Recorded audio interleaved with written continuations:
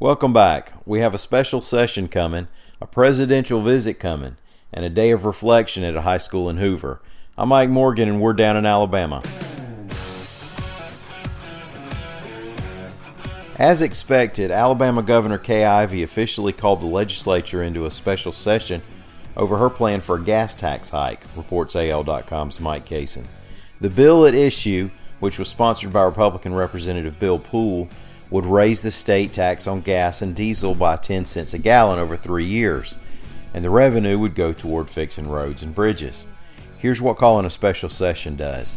Because the legislature won't be in regular session, they'll skip a procedural step that requires a 3/5 vote. A simple majority will make this thing law, and you could pretty much bet on that passing. Otherwise, it would be a lot more iffy. Because while the Republican governor and Republican leadership are behind the tax increase, the rank-and-file GOP are hardly a slam dunk on any tax increase. And by the way, since the gas tax is based on gallons and not dollars, it can be argued whether or not it's really an increase over 25 years ago. The real value of what's gone to the state out of what we've paid for gas has fallen over that time, even though the price of gas has risen. Governor Ivey, in her State of the State speech last night, called for the passing of the bill.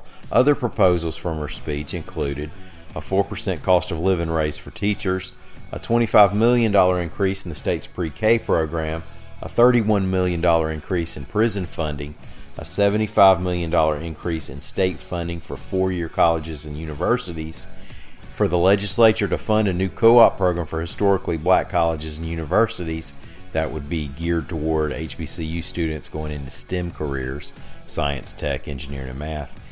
And she announced that her administration would launch an Alabama Counts campaign. The goal there is to get everybody to participate in the 2020 census, hoping that Alabama doesn't lose an electoral vote and a representative in Congress. President Donald Trump on Friday will visit Alabama to see some of the tornado damage from Sunday, when 23 people died in the Beauregard community in Lee County, just south of the Auburn-Opelika area, reports AL.com's Lita Gore. The president has referenced the Alabama tornado several times since the storms came through.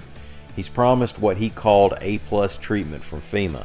AL.com's Lee Morgan reported that on Tuesday, the tornado count for Alabama is now up to 11. That may be where it stays. We mentioned 8 of them here yesterday. Since then, they've confirmed that twisters touched down in southern Bullitt County, Autauga County, and Geneva County.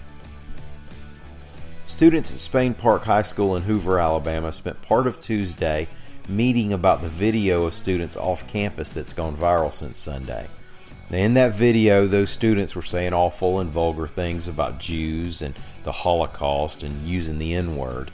And I'm not about to play it here, but it really went beyond using offensive language and slurs and its ugliness and racism and anti-Semitism. AL.com's Tricia Powell Crane reports that Spain Park students arrived at school to find some of the regular curriculum canceled as teachers led discussions around the video. One grade at a time, students attended assemblies during which some students talked about how that video affected them. Spain Park senior Connor Welch said students were receptive to the message and opened up about it. Quote, "We all think of this incident as horrific. We do not want to forget the video, but I want this to be the catalyst that we took charge at Spain Park to change things." Thanks for listening. Hey, let's all be kind to each other, even when we're not around each other. We'll be back here tomorrow. Until then, y'all come see us on the internet at AL.com.